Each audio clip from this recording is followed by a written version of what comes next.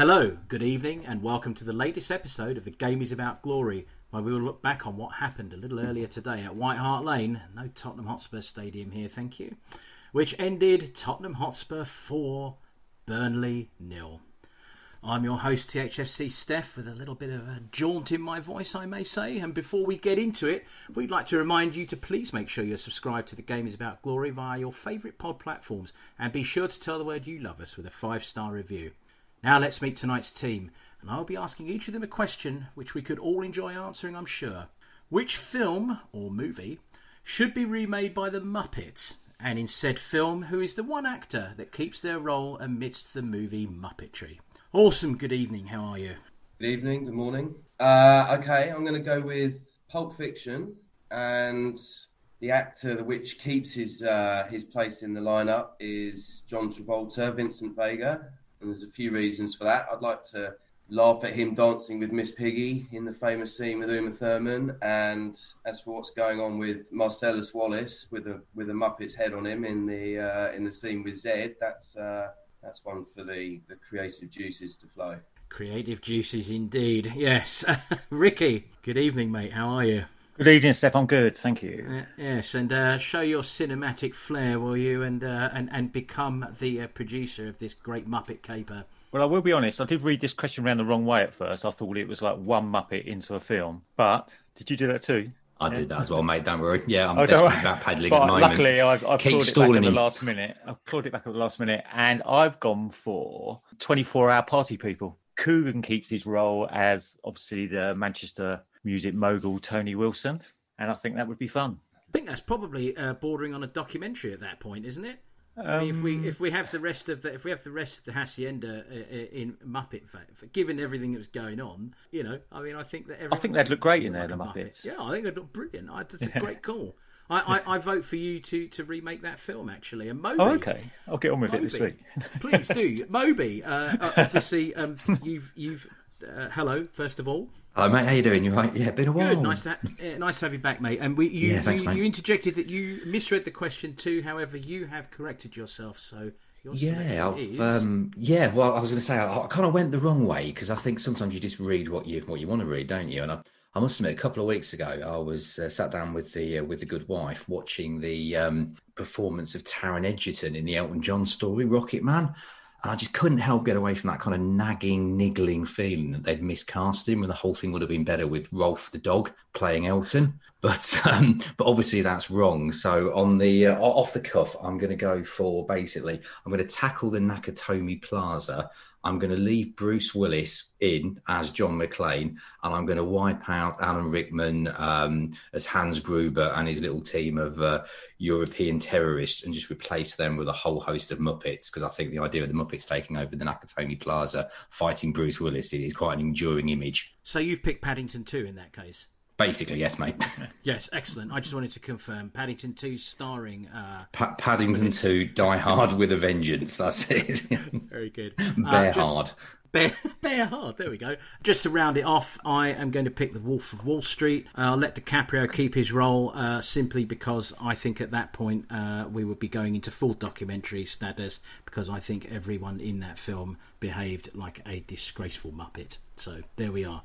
Well, now we've sorted out the movie industry for far more improvement, I believe. Let's go on to the much improved Tottenham Hotspur Football Club. And, you know, this is going to be probably the most fun we've all had for some weeks discussing a performance. Ricky, let's start with you and just give us your initial thoughts on the game. Let's start with a simple initial thoughts question on the 4-0 thrashing of Burnley. Well, 2 4-0 wins in a week is just going to make most of us smile. So that's feels like we're heading in the right direction. The initial thoughts on the game was, selection-wise, great to be able to start with Reggie and Aurier. So I think everyone would say that they're, probably our first choice. They've become our first choice by, either by default or by great performances, which I think is probably the latter. And also, I'd just like to, if you think in your mind's eye of Son as a player and the same as Kane and the same as Bale, and just to think those three play for our club up front is almost remarkable when you think about it. You think of in the past, and now Bale's coming to the party and he's showing his class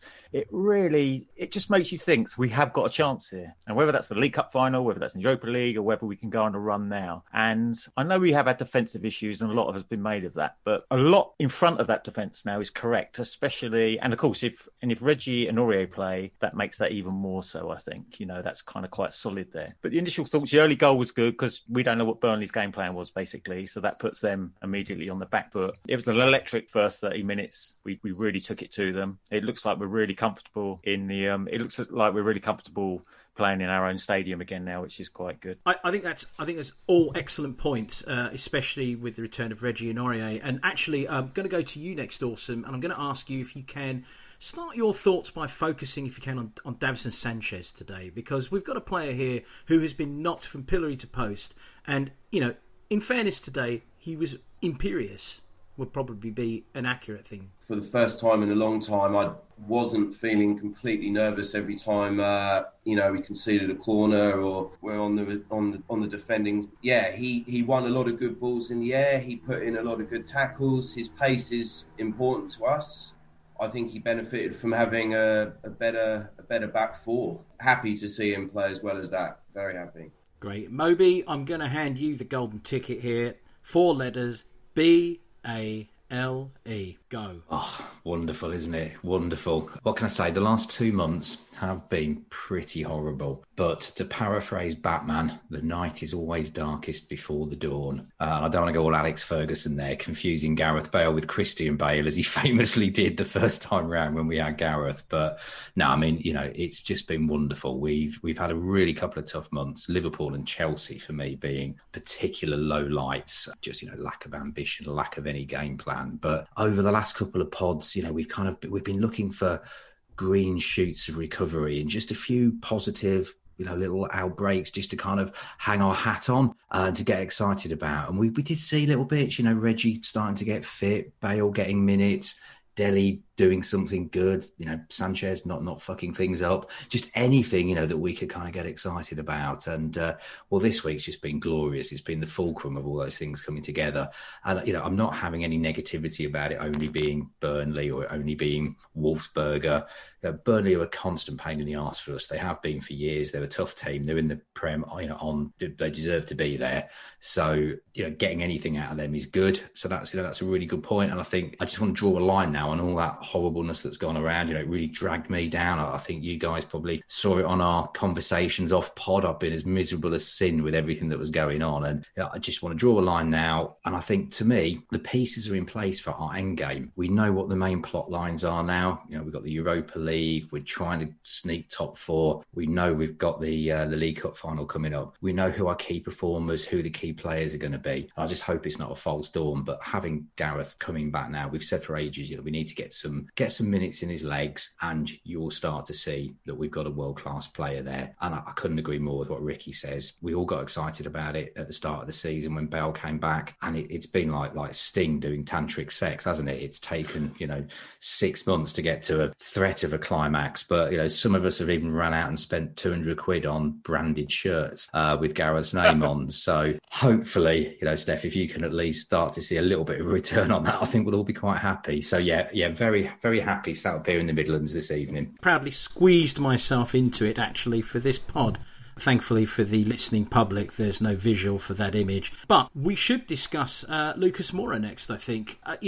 He started in place of Dele. To be fair, completely justified decision in the end, because I think, having been a frequent critic of Lucas Moura's for some time, I felt today he had probably his best game for us, arguably since Man United away. So who wants to take this on? Who wants to talk about Lucas Moura's rather excellent performance today? I'm happy to chip in a little bit on that. I find him fascinating. I really do. He just goes from the sublime to the ridiculous. I'm not criticising. I actually do like having him in the team. I think he's one of the Chaos Brothers, to nick Ricky's naming convention from a few weeks ago. And he does give us something. He scored a beautiful goal midweek against Wolfsburg. Wolfsberger. Nice finish again today. And then on the other side of it, I pointed out on our chat earlier, he did this amazing run in the first half where somebody really tried to hold him back and he handed him off. Really nice, strong, firm handoff. Burst forward, carried the ball beautifully, like 40, 50 yards forward at pace, options both sides, fell on his arse, trying to kick the ball, completely missed it, and while sliding, managed to kind of just scuff it over to Sonny, I think, to keep the move somehow alive. And then 10 minutes later, scores a really, really nice, tidy goal again. So I think he's in there on merit. I was interested by the tactical move of playing him at number 10.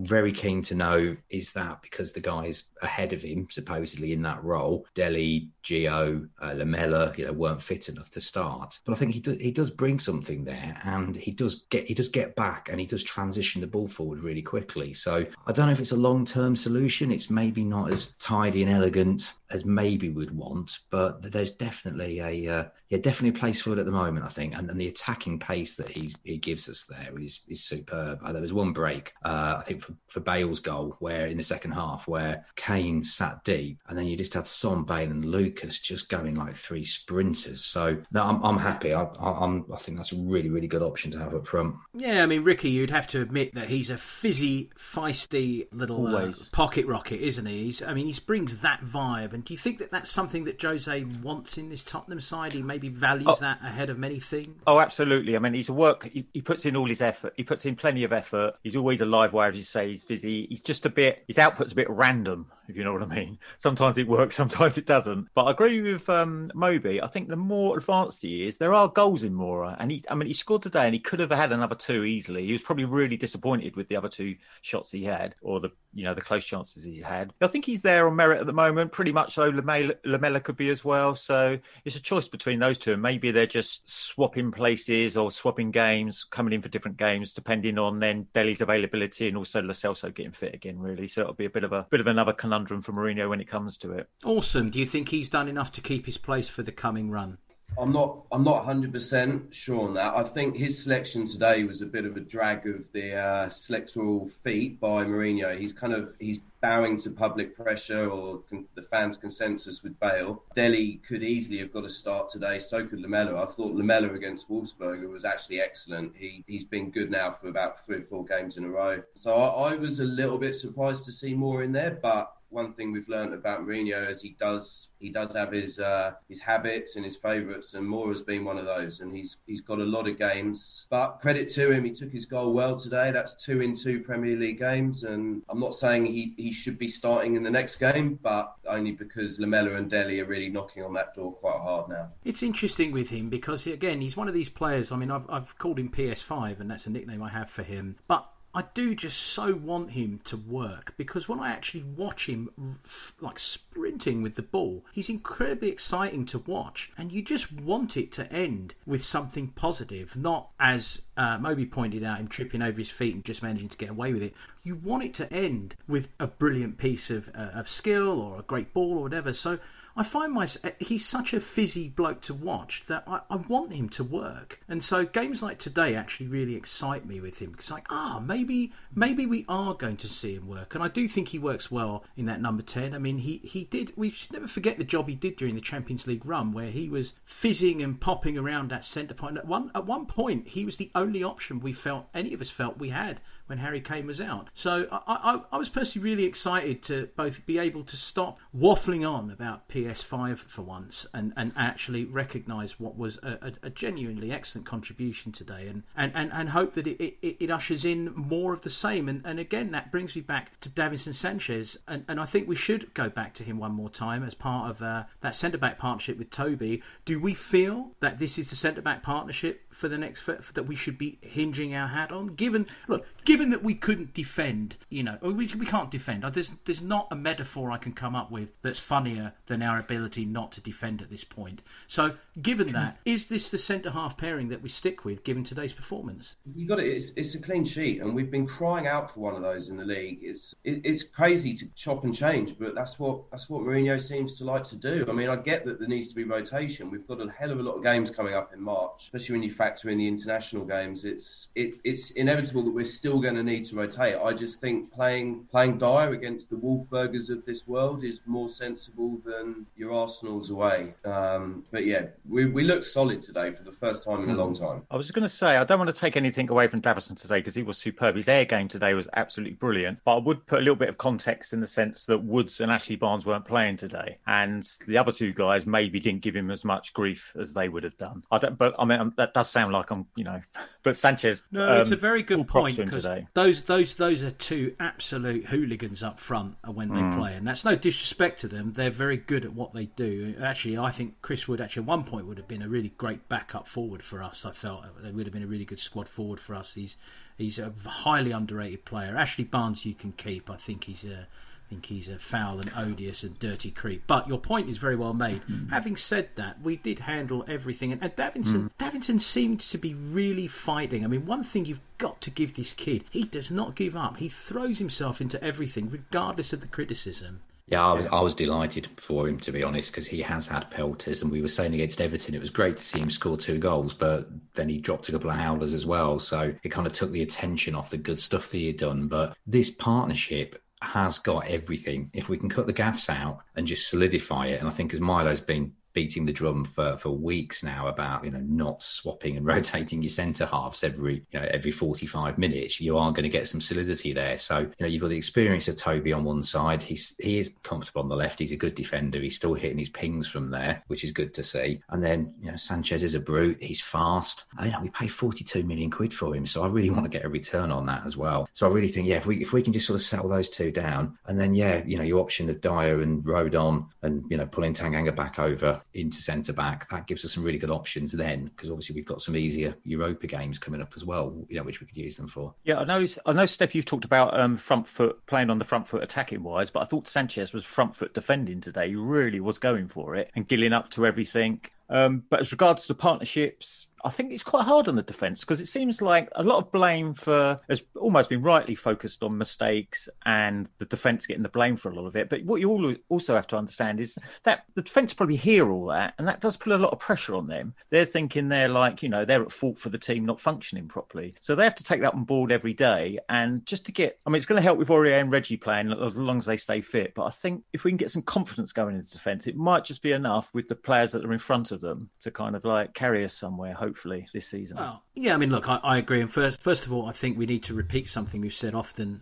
in the past, that is we are playing without a left-sided centre-half. And so anyone who steps in on the left side of centre-half is on a hiding to nothing, especially when, we very often don't have a fit proper left back, so your whole left side is crippled really in that sense. So not of respect to any of our centre halves who take on that left hand side, because it is not easy. And to the point of Reggie and Aurier, let's all agree that they make a massive difference to our game.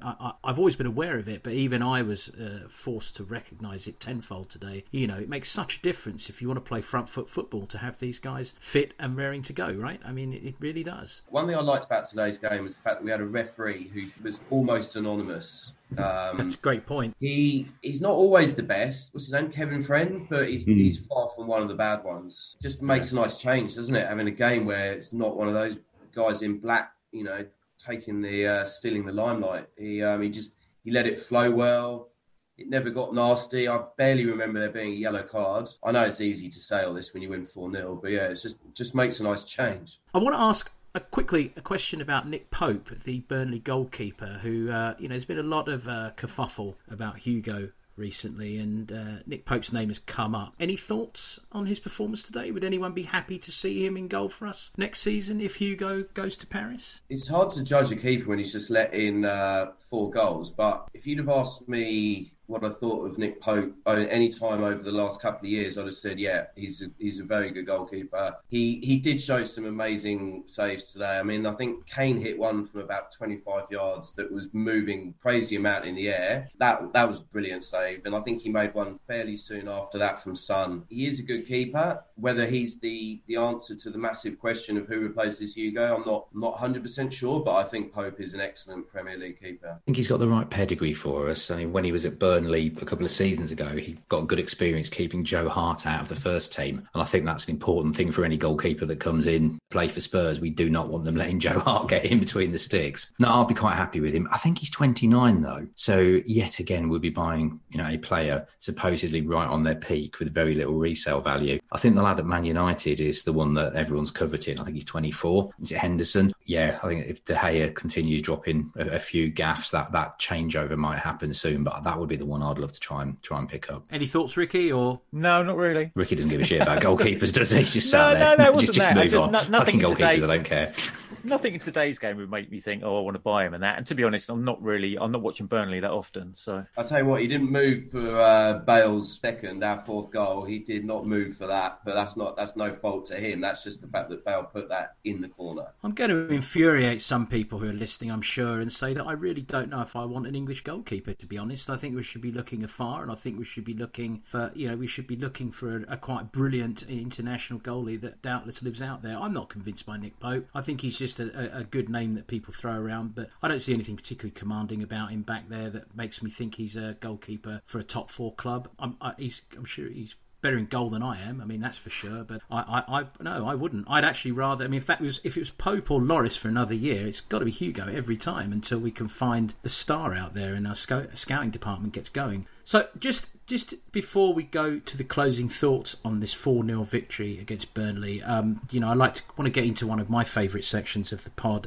my love of statistics, which I'm sure is becoming legendary at this point. Understanding as I am week by week the power of XG, I can tell you that Tottenham Hotspur's 2.36 XG rating for today's game versus Burnley's 0.6 is marvellous. We have 58% possession, 16 shots, 7 on target, 3 corners, only 6 fouls, which actually I think is a very significant statistic, not giving away cheap fouls and cheap possession. We didn't, none of that happened really today. And it's been an interesting week. We've gained 3 points on Leicester and West Ham, 2 points on Chelsea and Man United. Liverpool were 2-0 up as we were recording and, probably won, but they may not be who we're going for in that fourth place race. We're 6 points off West Ham in fourth with the game in hand. Everton are 1 place and a point ahead of us and have 2 games in hand on West Ham. And without getting into too many more mathematical equations, what it boils down to is that if we want to go for it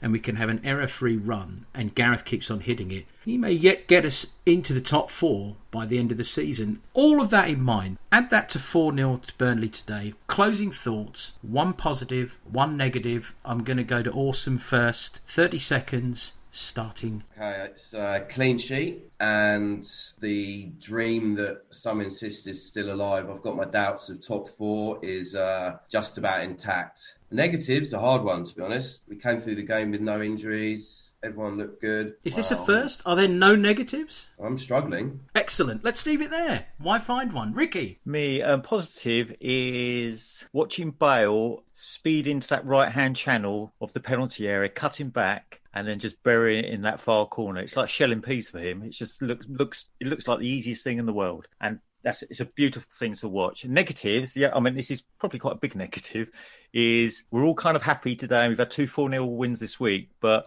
all the other wins we've had have never really then gone on to create momentum. If you see what I mean, when we beat Leeds, when we beat Arsenal, when we whatever, it's never really led to anything. So that's a negative, and all I can do is cross my fingers and hope that isn't happening this time round. Yeah, I think we're better now though, Ricky. I think we've been through the tough times. I think the Leeds game was just we still didn't look that amazing in that game anyway. I think it was just that Leeds were piling forward and leaving us loads of gaps. I think this felt a little bit more real in a way, and I think we've done the hard yards to kind of get there. So sorry to swing it around. My positives, it's got to be the sort of the formation, the attacking intent, the personnel that he picked. He picked an attacking team with attacking players, and he could let them attack. And that to me is just a watershed moment. It's what I've been dreaming of this year, this season. So attacking full backs, so the big 3 up front, even Daddy coming in and sitting behind. I mean, it was my Football Manager formation, so I'm happy. Negatives. I'm being really churlish. I haven't really got one, but the only thing I'd say is if I had to think back, we're still quite open, I think. We still haven't quite kind of got it fine-tuned yet. But as I say, that's the first game we've really played that team, that attacking. I think that's got to come yet. So we didn't have that dominance in midfield that you might have seen in a Pochettino pomp kind of side when you had Dembele and Wanyama and Eriksen just absolutely throttling the opposition midfield. But hey, look, I'm complaining about something that isn't an issue. So forget it. No negatives. Brilliant. Carry on. More of the same, please, Jose. And I'm sorry about the Portuguese Nosferatu thing.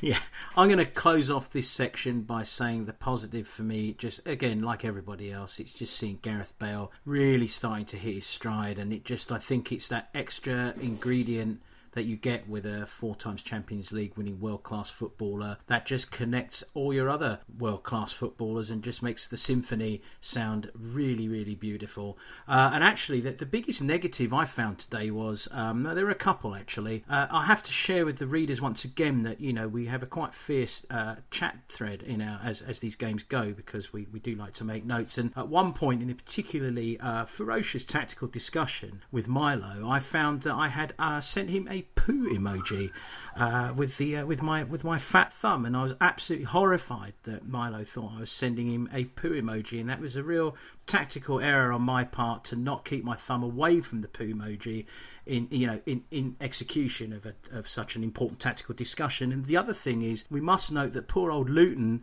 today has suffered the enigma, if I should say that word, of being accused by his missus of putting bogies all over the side of his sofa, which is quite an accusation to level at anyone. And so, Luton, you have our sympathy for that, and we hope that you came through unscathed this afternoon. Tottenham Hotspur certainly did with that fantastic 4-0 win against Burnley. To be honest, we don't know that Luton's not guilty. Blamed his kids, hasn't he? But there's no evidence of that. Ted Cruz and blaming the kids, but it could easily be Luton. So let's just wait until this one plays out. I suppose we should allow Bogiegate to carry on into that. We should allow him that, right? Equally, do we believe that Steph actually didn't really mean to send that big steaming turd to Milo by way of appraisal of his tactical views? Because when I saw it, I thought, okay, yeah, he's got a point there. And also, during this season, the turd emoji could have been used correctly through pretty much most of it. So, and we've all been guilty of picking our nose in furious nerves and probably putting the bogies places they shouldn't. So, it's all left on the table, I suppose, when we put it like that. Questions to be answered, but thankfully again today we learnt that the biggest question that was answered was whether Gareth Bale is back. And we can all agree that Gareth Bale is back in full throttle. From one 4-0 victory, let's look back at the first 4-0 victory we had this week, which is when we took care of Wolfsberger. That's Wolfsberger of Austria, at the Lane in a plush 4-0 win that saw Bale actually show his true class probably for the first time in a while. And Dele was the one who grabbed the performance highlights, just again showing that there is a tremendous player still left inside this lad's frame, and let's hope that Jose continues to coax it out of him. I think I'd like to also maybe draw attention in this particular section, because we do have to run fairly quickly, to the kids. It does smell like team spirit, as Milo put in the notes today. It really does. Who wants to take on what Jose's doing with the youth players in the Europa League, and particularly with Dane Scarlett? I'm a little bit, I suppose, less positive than others might be. I think he's giving them minor minutes in the final stages of games where we're already comfortably up. I do like the look of Scarlett. I was very happy for him to have got that assist. It feels like a token gesture. If Mourinho wants to get any credit for me for developing our youth, he needs to do more than just chuck them on for 5 minutes at the end of a game that's essentially well and truly over. Is that harsh but fair, Moby? I think, we've all got a little bit cynical, haven't we, over Jose's management to youngsters after he reeled off that list a year or so ago of all these players that he'd allegedly brought through, and it was just absolute stat padding. So I'm slightly wary of that now. Whenever I see him bringing somebody on, like Scarlett and Divine a few weeks ago as well, and then he's like, I've given a 15-year-old his debut, and I've now got the youngest goal scorer, and I've got the youngest Premier League appearance, or the youngest Europa League appearance. So he's getting all these little records with his name next to them, which I think is quite clever. But fundamentally, it's not a bad thing. Still getting him on, he is using them. I think as Awesome says there, is he actually developing them? Well, I do think we're doing a better job. We are loaning the right youngsters to the right clubs to play in the right positions. So that's a massive improvement over, what we've seen over the last couple of years. And then the level below, the youngsters below that then age-wise are actually getting some appearances. And just at the right time where there's no risk to them, they're not going to get burned, they're not going to get beaten, they're not going to get kicked. You saw Scarlett come on, confidence to get stuck in, set up a great goal for Vinicius to score. So I think he's doing a reasonable job, but it is cautious, as you would expect. He hasn't gone gung-ho on it.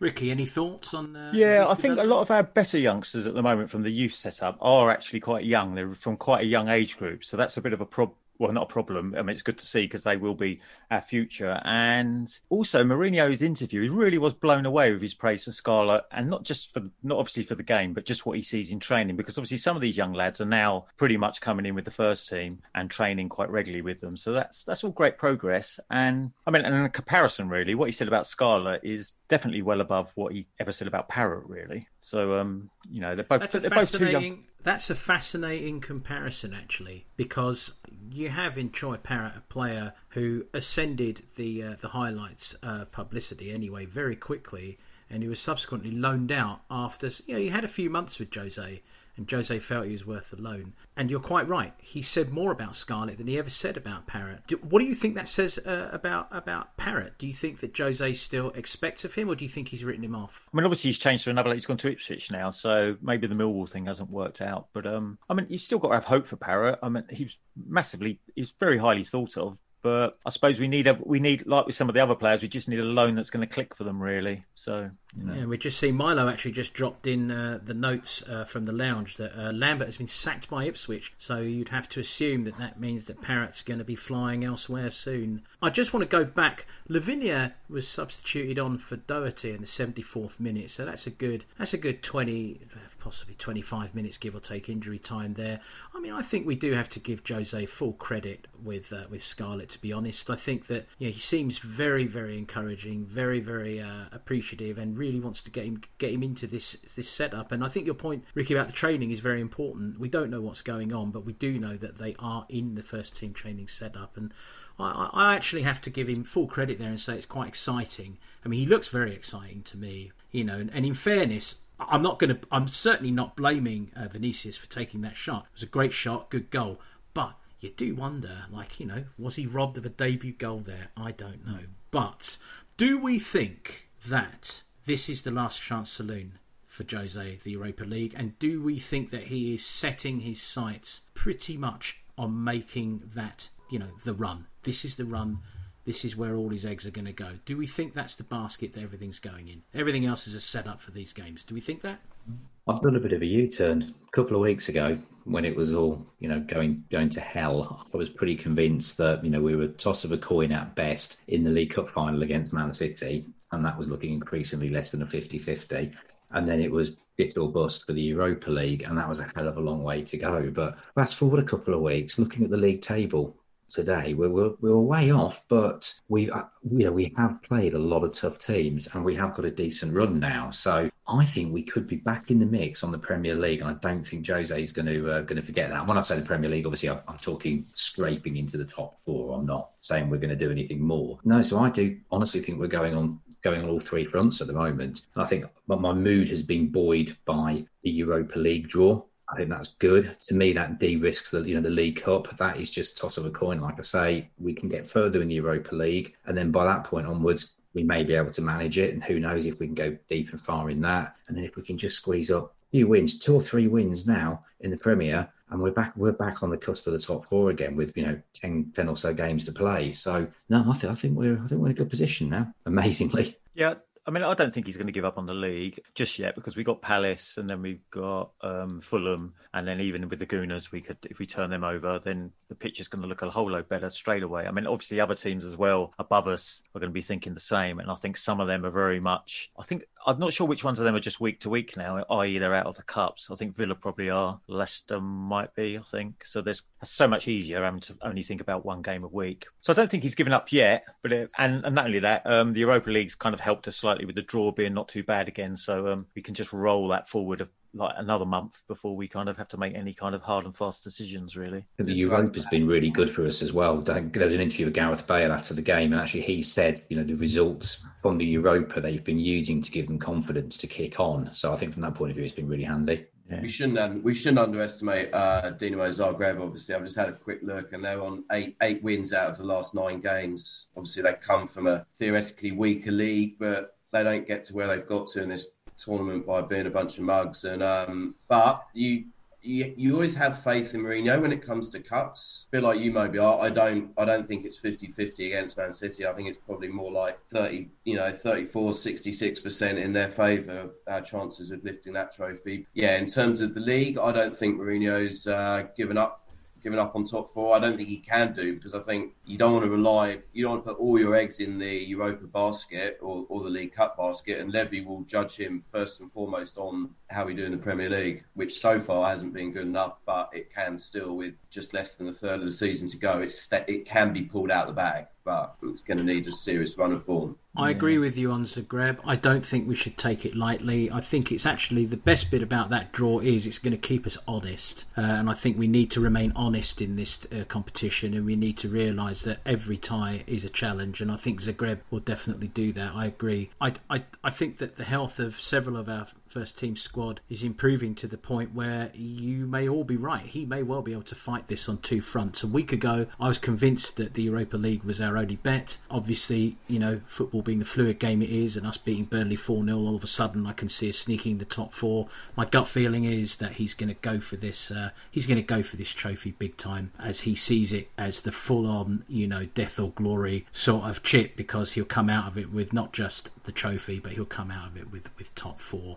Or not top 4, sorry, with Champions League, which I think is imperative for this club. I'm going to close off this section for now, and I'm going to bring us to a little chat that we should have a little fun with here, or maybe big fun. Cult heroes. What makes a cult hero? And we've had a fair few of them at the Lane over the decades. I'll throw in a couple just off the beginning. I mean, for me, Aurelio Gomez was a cult hero of some measure. Sandro, a close second, but possibly the most fitting cult hero in the truest sense of the phrase would have to be the Ginger Pele, Gary Doherty, who retains a warm affection in my heart for the goal at Old Trafford in the 2001 FA Cup semi-final, when he scored the opener with a blinding header that he knew absolutely nothing about, having managed to get his big bonce in the way of Stefan Everson's second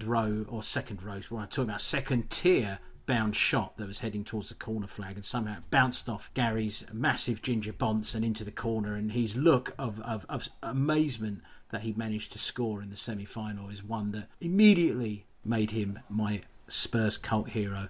Guys, it's a simple question. Who is your cult hero, and what makes a cult hero? So that was 2 questions, actually. Ricky, start us off. A cult hero. I think in let's say the last 10 years, I think I've always loved Benny, basically. Assou-Ekotto.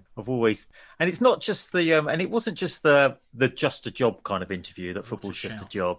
It wasn't just that. He was just kind of, I loved the way he just seemed to be in his own world. And I think Harry said once that he'd speak to him and he wouldn't even know who we were playing half the time, and that kind of thing. And I just kind of love that, because he's still risen to the top of the game, and he's just kind of nonchalant. He's not really that bothered about, what's going on. And he's probably just might live most of his life in headphones, maybe. I don't know whether he did that, or LOL on Twitter, because I think we're going to go on to that about social media and whether it's just people who watch it on TV or whether it's actually people in the stadiums. But I think maybe he was one of the first kind of unknowingly kind of social media cult heroes, really. Yeah, and also he was a good player. I mean, I think when Modric first came, he had a good thing going with Modric down that left-hand side. So I think we started Modric out left. And I would even say there was an 18-month period where he was excellent as a left-back. He was really on top of his game massively. And he was and when I used to watch him live, he really knew how to use his body and get it in between other players and just marshal people and just be kind of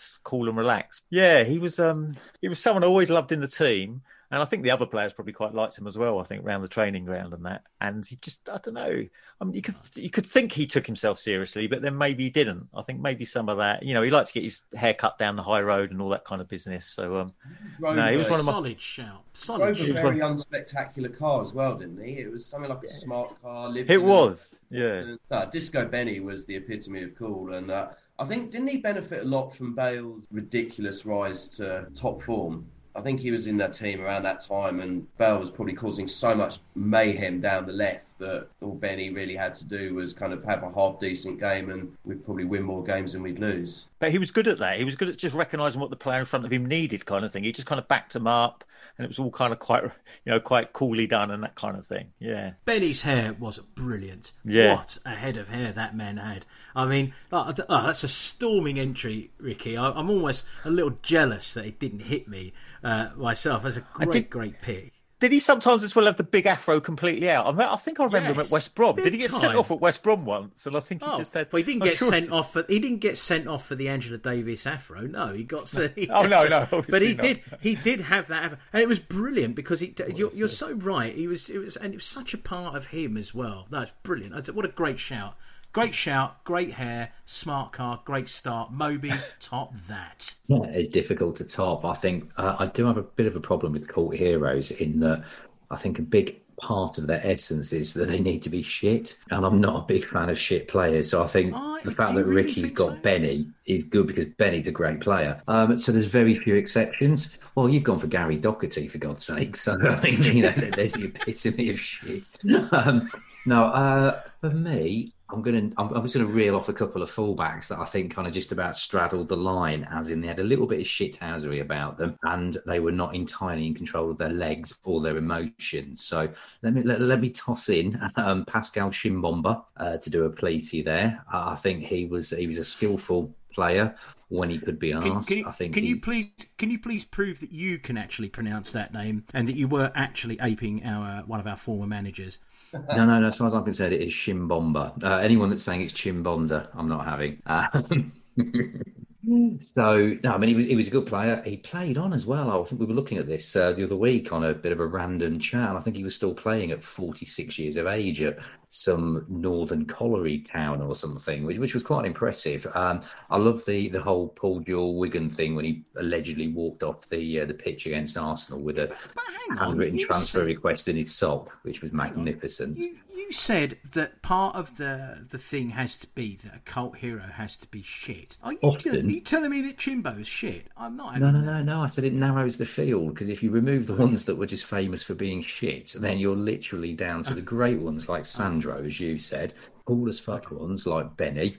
Ricky's covered off all the really shit ones, as you've done with Gary Doherty. So I'm trying to straddle all avenues, but moving slightly towards the shit. And I did allude earlier to not entirely in control of their legs. Can I give you Timothy Atuba? Can I just sorry. That goal against Newcastle. Awesome. I know that you have to come in a minute, but I've got to tell you, my son and I witnessed that Atuba goal live, and it was an absolute moment of magic, especially off the back of the fact that Sir Bobby Robson had turned around and told his defenders to show him inside because he didn't have a right foot. And he was right, he didn't have a right foot. I mean, that was just the equivalent of picking up a dead horse and smacking a football with it. It could have gone anywhere. That's all he did. Didn't he used to always take ridiculous chances as well when he was brilliant, seemingly comfortable in possession? I've got in his own box. Well, the bit that made him the cult hero was just, for me, the way he always liked to pull a Cruyff turn and 3 dragbacks in his own box. And I think that, combined with being Bambi on ice, and then just that weird baseball hit smack against Newcastle, I think for me that ticks a few of the boxes. You've hit it. And then I'm out. Another angle of cult heroes is they have a good song, right? Whoa, Tuba, I want to know how you scored that goal, right? I mean, you've got to have a good song. That's going to get... Yeah, did that rule him out then? What's that? Does that rule him out now then, based on your singing? It's a great shout. Awesome. that we're getting some good shouts and some good questions coming up off the back of these shouts, which I'll get into after you've given us your selection. I think Moby raises a good point there. Cult heroes shouldn't necessarily be great players. And I looked a couple up online. I'm not going to choose this guy because Stefan Freund was such an average footballer, but he felt like a cult hero to me. But I'm not putting that forward as my name because I'm not going to let a man like Sandro go through, who is a cult hero, without getting his name praised in this pod for what he did against Milan over those two legs, particularly at the San Siro. He was more than a cult hero. He was a 1 or 2 year legend for our club who didn't get enough praise. He was surrounded by a lot of great players, but he was exactly what we needed. And I loved his charisma. I think he would have been an amazing guy to have in the dressing room. And yeah, unfortunately, his career with us was cut short by injury. But long may his legend remain in lights at our club. But it is interesting, we're coming up with another subsect to this question, which is, do you have to be good to be a cult hero or not? I mean, I'm thinking of, there are a few other players. Jose Dominguez, I think, probably counts as a cult player, big time. Adel Taarabt probably sneaks in there as well, another cult player, but maybe not a cult hero, I'm not sure. I mean, there are these players that have immense skill and for whatever reason would only bother showing it on an occasional basis. So, go on, Ricky, what was that? Stefan Dalmat. Do you remember when he played? Oh, my word. Another one. Stefan Dalmat, yes. And you'd just really be so excited if he was on the team sheet. I don't even know how many games he played for us, but he was immensely skillful. And being a Tottenham fan in that generation, you were just grateful for anyone like that, basically, because they might kind of turn the game for us. But yeah. Yeah, and I mean, but then Didn't he get into a bit of fisticuffs as well, I think, in the dressing room? That might be another edge to... Yeah, maybe being a little bit of a nutcase kind of gives you an edge as a cult hero as well. That might be to the point. Yeah, I mean, it's an interesting question because I'm trying to think of the modern day squad. You know, do we have anyone in the current squad that actually qualifies as a cult hero? Danny Rose, I suppose, but he was a great player for some time. You know, is there anyone that you say? I mean, I suppose the natural one that everyone would say is Sissoko, right? But is Sissoko a cult hero? Is he our best shot at a cult hero of this era? I'd say he is, actually. Good pick. It's tough though because again I want to go back to this. Your cult hero, you know, has to be shit, and I do certainly see that because again, then Raziak is also a cult hero in a sense. And by the way, just to say about the Ginger Pele, you know, his effort was undeniable. I mean, he put in amazing effort and always laid himself on the line and played in defence and attack for us. So he played, you know, he was a versatile player. I mean, I suppose in many ways Sissoko-esque, but he did also score. You're going to say it, aren't you, maybe? You're going to remind us. We're going to say he's rubbish in two positions, not one. Oh, okay. I thought you were going to point out that brilliant own goal he scored. I've forgotten again who he was against, but he managed to lob his own keeper from like 25 yards with a deft chip at the Paxton end, I remember. But I can't remember who it was against. And then, you know, Milo's putting forward some great names. Robbo, David Howells, Lamella, Vinicius might be if fans are in the ground because he does score, but you know he's missed a couple of sitters as well. So I think it's a tough one, this, isn't it? I mean, maybe the cult hero, maybe the embodiment of the Spurs cult hero actually does end up being Stefan Freund. Maybe Stefan Freund and Moussa Sissoko are like sort of the mean average of what a Tottenham cult hero has been. Do we find any consensus with that? Well, I think in the current team, Højbjerg would have a chance with that because he's like them, but obviously a bit of a better player. But it's also the way that Højbjerg kind of puffs his chest out and walks around the pitch and he has those like little kind of... He's always having those little conversations with the ref, isn't he? Do you know, you look at his face and you kind of think, I can't work out if he's being cheeky. He's got that Lars von Trier Danish madness about him, hasn't he? Yes, definitely. I love a bit of that. Is that another ingredient? A little bit of insanity? It could be as the seasons go on. As the seasons go on, we might just love him for those kind of little kind of quirks and stuff. I thought you meant as the seasons went on with a cult hero and you see him go a little more out of his tree, you know, i.e. Benny. Hopefully he will. Benny certainly did start to express himself a little more as a bit of a nutter as times went on, didn't he? Which was quite brilliant. He did. Didn't he get involved didn't he make a porno film, or am I imagining that? No, that was Harry Redknapp, wasn't it? Telling one of his usual go-to stories afterwards. I think didn't Harry have an interview somewhere and he said he'd asked Benny what he wanted to do after he finished playing football, and he said he was going to be a porn star. But I think Redknapp took it seriously, whereas Benny may have been slightly tongue-in-cheek with that one. Yes, when you say tongue-in-cheek, you mean sarcastic. Okay, so I think that this is, it's another topic that I think we can return to at some point. And if people are listening and they want to tweet us, or they want to go on our Instagram, they want to go to any of the wonderful outlets that you can find the Game is About Glory on with their ideas of cult heroes, we would love to hear it. And if we get enough, if we hear enough different players, maybe we'll come back to this at a future date, if that sounds good to you guys, because I think it's a fascinating topic. At the very least, it's a very fun one. And it makes me think of all the great songs that we've sung over the years. I love Stefan Freund. Stefan Freund loves me. So, that being said, let's wrap it up by saying our next game is at the very traditional time of 6 p.m. on Thursday the 4th of March at Craven Cottage against Fulham. I suppose we should ask whether Gareth Bale can play all these games week in, week out, because we've got Zagreb coming up, got Palace after Fulham. Guys, what do you think? If Bale can only play 2 of the next 3, which ones is he going to play? I wouldn't play him against Fulham. He's loving his time in the Europa League. I think he's a certain starter for that, but I think it's pushing it. He didn't look 100% comfortable today in the second half, I thought, physically. So, yeah, give him a breather against Fulham, because Fulham are a very tough tackling team as well. That's asking for trouble, I'd say. I like the idea of just getting him on the pitch, getting the game won, and then taking him off, with 20 minutes to go and wrapping him in cotton wool. So I don't know. I just need my Bale fix, and I think he's a match winner at the moment, and he's getting better and better. So yeah, I mean, Awesome's completely right. We do need to pick the games, but I've just gone mental. I just want a load of Bale. So just get him on an hour a game, get it won. I think Moby could be right there. I think there could be actually a tactic going forward where maybe we just blast them 3 from the offs. And then, because dare I mention them, I think the Gooners used to do that. Do you remember when they were in their pomp? They used to just be like 3-0 up within half hour. And if we could do that a bit like today, then maybe it will give us more opportunity so they could play in every game, some of these players, but they would actually only be playing like an hour or something. And maybe that's where we can get more games out of them. I'm not quite sure. I'm a bit surprised actually today with the subs. I think any opportunity we get where I think we would include Kane, Son, Ndombele and Højbjerg. Any chance we got to take them off, we should just be taking it, I think, when we're well ahead in the game, because we just need to get rest into those players. I think they said today we played 42 games, I think, which is the most in the whole of Europe, I think, top 5 leagues. So could catch up with us eventually. Is this a good game to start, Delhi? No.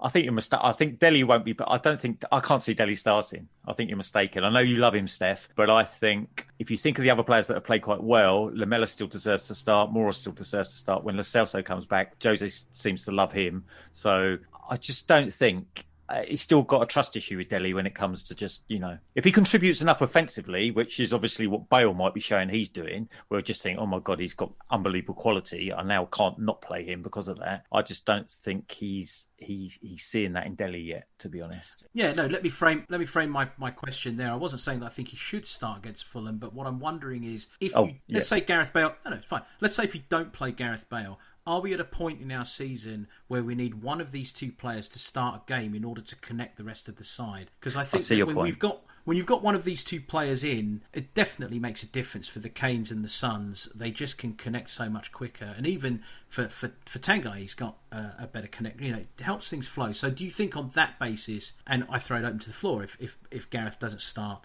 against Fulham, that Delhi might get the nod on that basis? Yeah, I do get the feel that we'll be rotating those 2 in a way. I think you've seen a bit of that already as we've been trying to get them, Delhi back on form and Bale back on fitness. You've seen a little bit of alternation going on, but the key thing for me is we've been predictable by having just Kane and Son. You've just got those 2 playing off each other. You've got a very kind of lateral relationship between the 2. If we've suddenly got 3 up there that the opposition's got to worry about, you could instantly increase the amount of options that you've got between 3 players to go to 2 players to go to one other. So there's lots of different ways that we can attack and break teams down. So I don't think you need to go Delhi and Bale yet. I don't think you will start with both of them until they're both maybe a level on. If you look at how he's done it with Ndombele, sort of just gradually bringing him in, eased him into the number 10 role till he could trust him. Now he's doing a good job. He's eased him back into the 6 or the 8 role.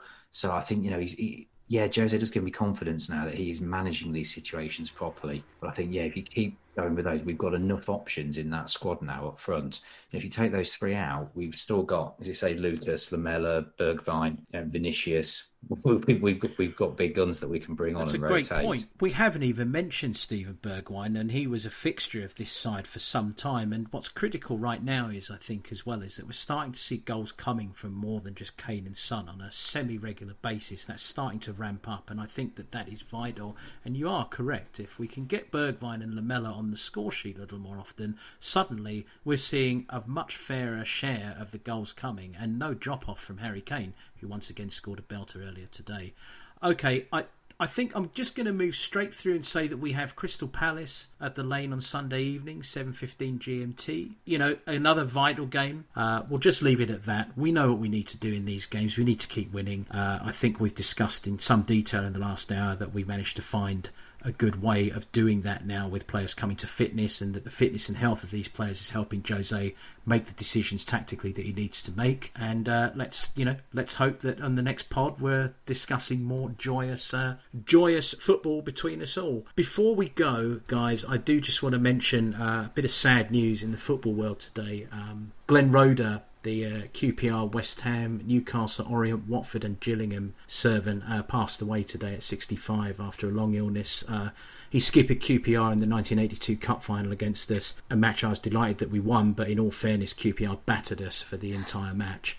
So, you know, he was a young man then, and I think probably in a Spurs way he was critical in keeping Paul Gascoigne on a tether as much as anyone could keep Gazza on a tether for many years, and was a quiet and studious and loyal friend of his. And I think generally within football circles he's recognised as a thoroughly decent man and quite a player as well. A really smooth transitional centre half. He was sort of Hansen-esque, actually, I always thought of him as. But a really sad loss, and so our condolences to his family and friends. And with that, I'm going to say thanks very much, guys. See you later. Thanks for being here. See you later, Steph. We'll be back later this week with the first of a series of special monthly update episodes where we'll be looking back in detail at what went on in said month. Einsteins out there will have figured that this month's pod is going to look back at the month of February in Tottenham Hotspur's recent history. So please keep your eye open for that. It's going to be hitting you very, very soon. And of course, normal, if that's what you call this wanker chat service, will continue next week where we will discuss Fulham and Palace. Don't forget, if you like this pod, please help us spread the word by telling your mates, leaving us a review on Apple Podcasts, and by saying nice things about us on Twitter or wherever you hang out online. You can find us on Twitter at Glory Glory Forum and on Instagram at The Game Is About Glory, all one word. Please give us a follow. Say hello, spread the word, spread it far and wide. And as always, thanks for joining us. See you next week.